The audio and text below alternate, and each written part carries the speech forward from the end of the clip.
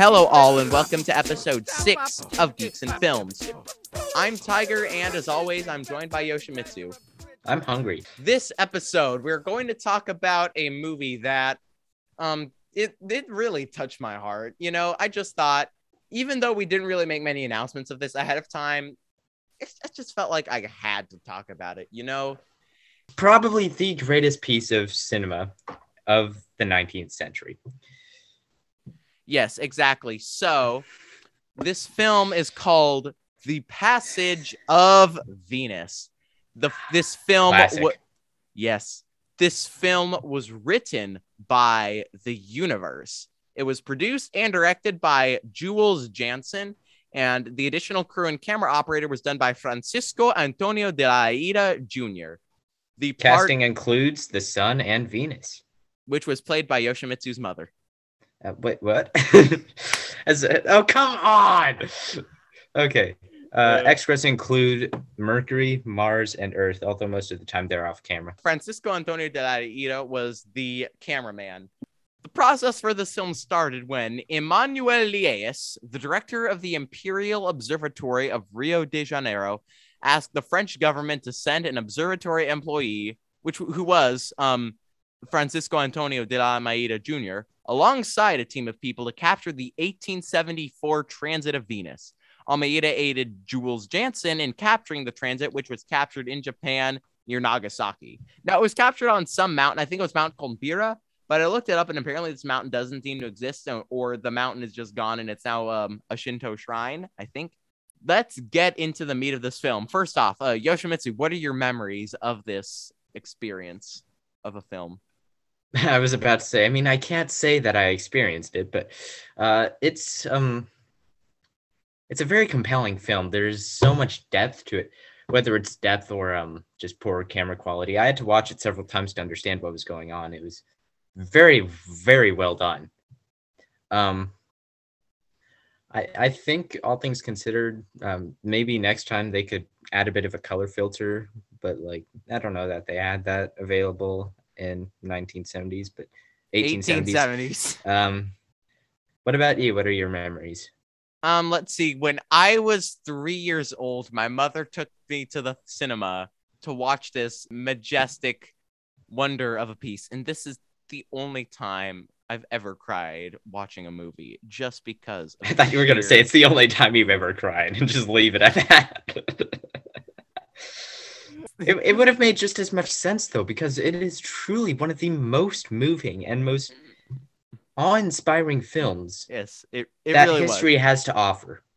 I begged my mother to watch it again, and I saw it in the theater four times. Over the course of 2 minutes. Exactly. What I did was I made my mother buy this movie on VHS, DVD, Blu-ray, and I just recently bought it on 4K because it's just that good. I need more of it in my collection. So good, he rented it on Xbox and didn't return it. Also, fun fact, the reason I chose this film out of all early films at all is because it is the very first film registered on Letterboxd, which I mentioned in our last episode, and on IMDb. So it's technically the first movie ever.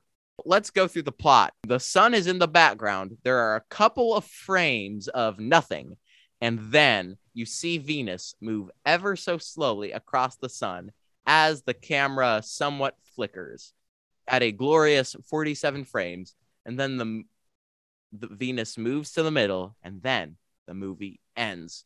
So, honestly, it's almost as smooth as Minecraft on my computer. Almost as smooth as Minecraft on a Chromebook. Exactly. And no, it's probably smoother than Minecraft on a Chromebook, honestly. Minecraft on a 1972 IBM PC. Something like that. Yeah. Yoshimitsu, who is your favorite character in this movie? I mean, of course, the roles of Venus and the Sun are very crucial, but I just love the humor that is brought into the film by the character Mercury. Absolutely hilarious. The actor did an excellent job. I can't remember their name, so apologies, but excellent job. It was absolutely hilarious. What about you? Favorite character? Let's see.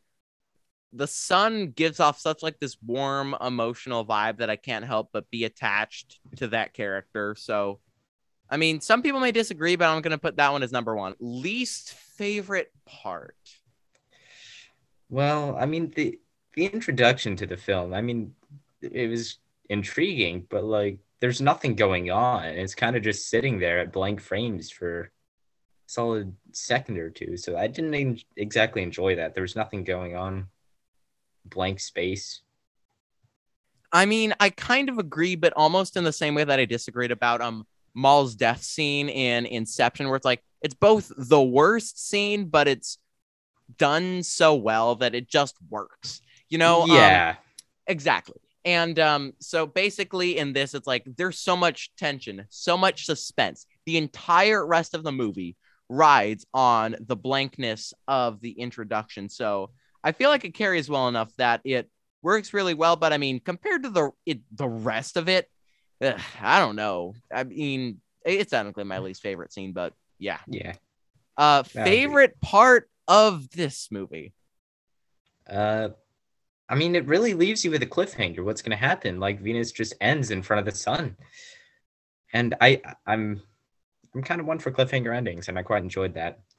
Although, yeah, that was pretty good. What about you? Favorite part?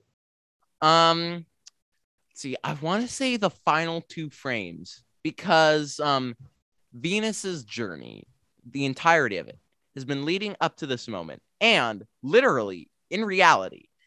Since 1874, there has only been one other similar transit of Venus across the sun, and that was in 2009 or 2012. It's like, and did they make a film of it? No. There are probably several on the internet, but this one is probably just right. So YouTube unique, poops. So interesting. Probably YouTube poops of it. I'd love to see somebody make a YouTube poop of this. It would be so amazing. It reminds me if somebody made a 2-minute YouTube poop out of the 5-second video of a waffle falling over. What? And yes, that really happened. We'll put it in the description. It was actually made by a guy that I followed on Scratch for a bit, but then he just went to YouTube. But yeah, my favorite part is just the final two frames, just because of how good it is. And everything has come to fruition in this moment, basically. I also forgot the camera also kind of acted as the composer of this film because it was limited by the technology of its time, yet it still was a compelling listen, and I downloaded the soundtrack. Mm-hmm. Every device I have downloaded the soundtrack on it. I even bought it on pirated CD. I pirated it on cassette. Like I put it on Laserdisc, man. Just because put it on vinyl. It called for that. But what are your closing thoughts and letter grades?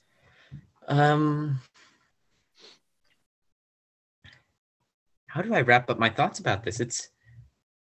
There's so much depth. I cannot wrap up my thoughts.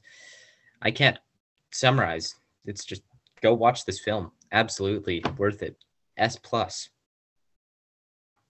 Oh wow. This is our first grade that's higher than an A+. Oh yeah, no. Worth it. Absolutely. Nothing else could beat this. Oh gosh, you're right. That changes. Except maybe like Shark Boy and Lava Girl, but yeah. Exactly. Yes. I agree. Shark Boy and Lava Girl. Spy Kids 3 has some dramatic similarities, like the gravitas of it and those visual effects nearly put it at the level of this movie, but not quite. But yeah, I kind of agree with a lot of it. There's a lot of tension. There's a lot of the suspense. The characters were relatable and fun. The emotion, Venus's journey, the support of all the score is characters. Pretty great as well. Yes. Like, as we said, you pirated it on cassette. Like, exactly. Everything. No one does that unless it's truly fantastic. Yes. Everything about this just clicks. I've never seen a film as great as this one. The Godfather can go take a hike compared to everything about this film just clicks, even the camera. The only film that might truly be better is Star Wars: The Rise of Skywalker, but we'll get to that when we get to that. But yeah, my letter grade, I'm going to have to give this I guess instead it's so vast, I can't do this on like a letter grade scale. I'm gonna have to give this a Out of 10, infinity squared. So, but if I had to put it in letter grade, S+ as well. Yes, because infinity squared is apparently not a letter. Yeah. Unfortunate. But so first off, Lego sets. This is a tradition for us to talk about. So there were no direct Lego sets based off of this, but all of the space travel Lego sets seem to be closely related to paying homage to both Venus and the sun. Video games. Oh my gosh, where do I begin? The sun's, I think, most prevalent role in video games is the character of Solera of Astoria, something like that, from the Dark Souls series of games, because the sun is literally on his friggin' chest. Of course, that would be paying tribute to this wondrous movie, even though the character did portray the sun in color, which that's my only complaint with that character, is subsequent portrayal sort of gave the sun color, which removes some of the Yeah, guys, it's like genderizing. You don't just assume the sun's color. It's not okay. Exactly. Let's see what else. I'm sure there are so many others, but I mean, the sun is a prevalent character in practically every Mario game just because of this film. It's in the Mario games, it's in the Zelda games, it's in Takeshi's Challenge. It's like if they put an homage to it in Takeshi's Challenge, yeah, you gotta respect it. Like, I mean, even in real life, we've got to give credit to the sun. In fact, the real sun literally shone twice as bright from 1876 onward, just because of how amazed it was to have been appeared in this film. Like, we can see it right now too. Like, oh my goodness, it's looking luminous. Yes. Oh my gosh, it's amazed me that it's like the sun and Queen Elizabeth have entered an agreement that both are never going to die. Other video game representation, again, I feel like there's too much. Theme parks, it's a tradition on the Disorder podcast for them to talk about theme park attractions, but yeah, the sun practically has sponsored Disney World at this point. Its hotness and warmth they're like can be on the Legoland logo as well. Exactly. Every circle is just a tribute to the sun, that's all.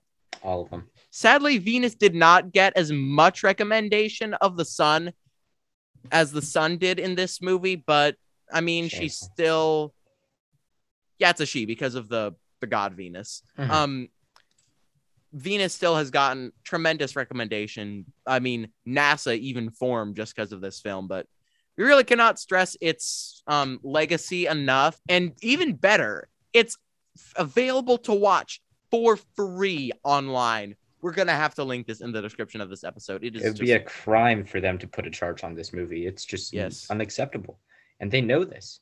You can't put a tax on the greatest piece of cinema in history. That's just not acceptable. Exactly. But that wraps up this episode of, I know it's been a little short, but that wraps up this April Fool's episode of Geeks and Films. Yoshimitsu, where can people find you? People can find me on Discord and Lego Ideas and Mechabricks as Spectre Vamp.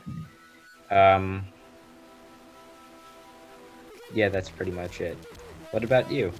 You can find me on Scratch as Woodstock05 and Lego Ideas as Woodstock05. Also Mechabricks as GNG Tiger and Letterbox as Master Builder 05. Please join our Discord servers. You can recommend us other films to review for the show and maybe games for our Missing Years in Game. This is we haven't recorded our final episode as of yet. Thank you so much for putting up with this episde. I wanted to do something a little bit dumb and goofy, but I mean, 90% of it is fake. Yeah. In all seriousness, this film, it does have an important place in film history. Does it have a plot? I mean, not really, but I still think this film was, I guess, worth at least taking a look at, so more people know it is technically the first movie, even though it's really more of just a photo sequence. Hey, it's a motion picture. But yeah, that wraps up this episode of Geeks and Films. We'll see you soon. Bye. Bye.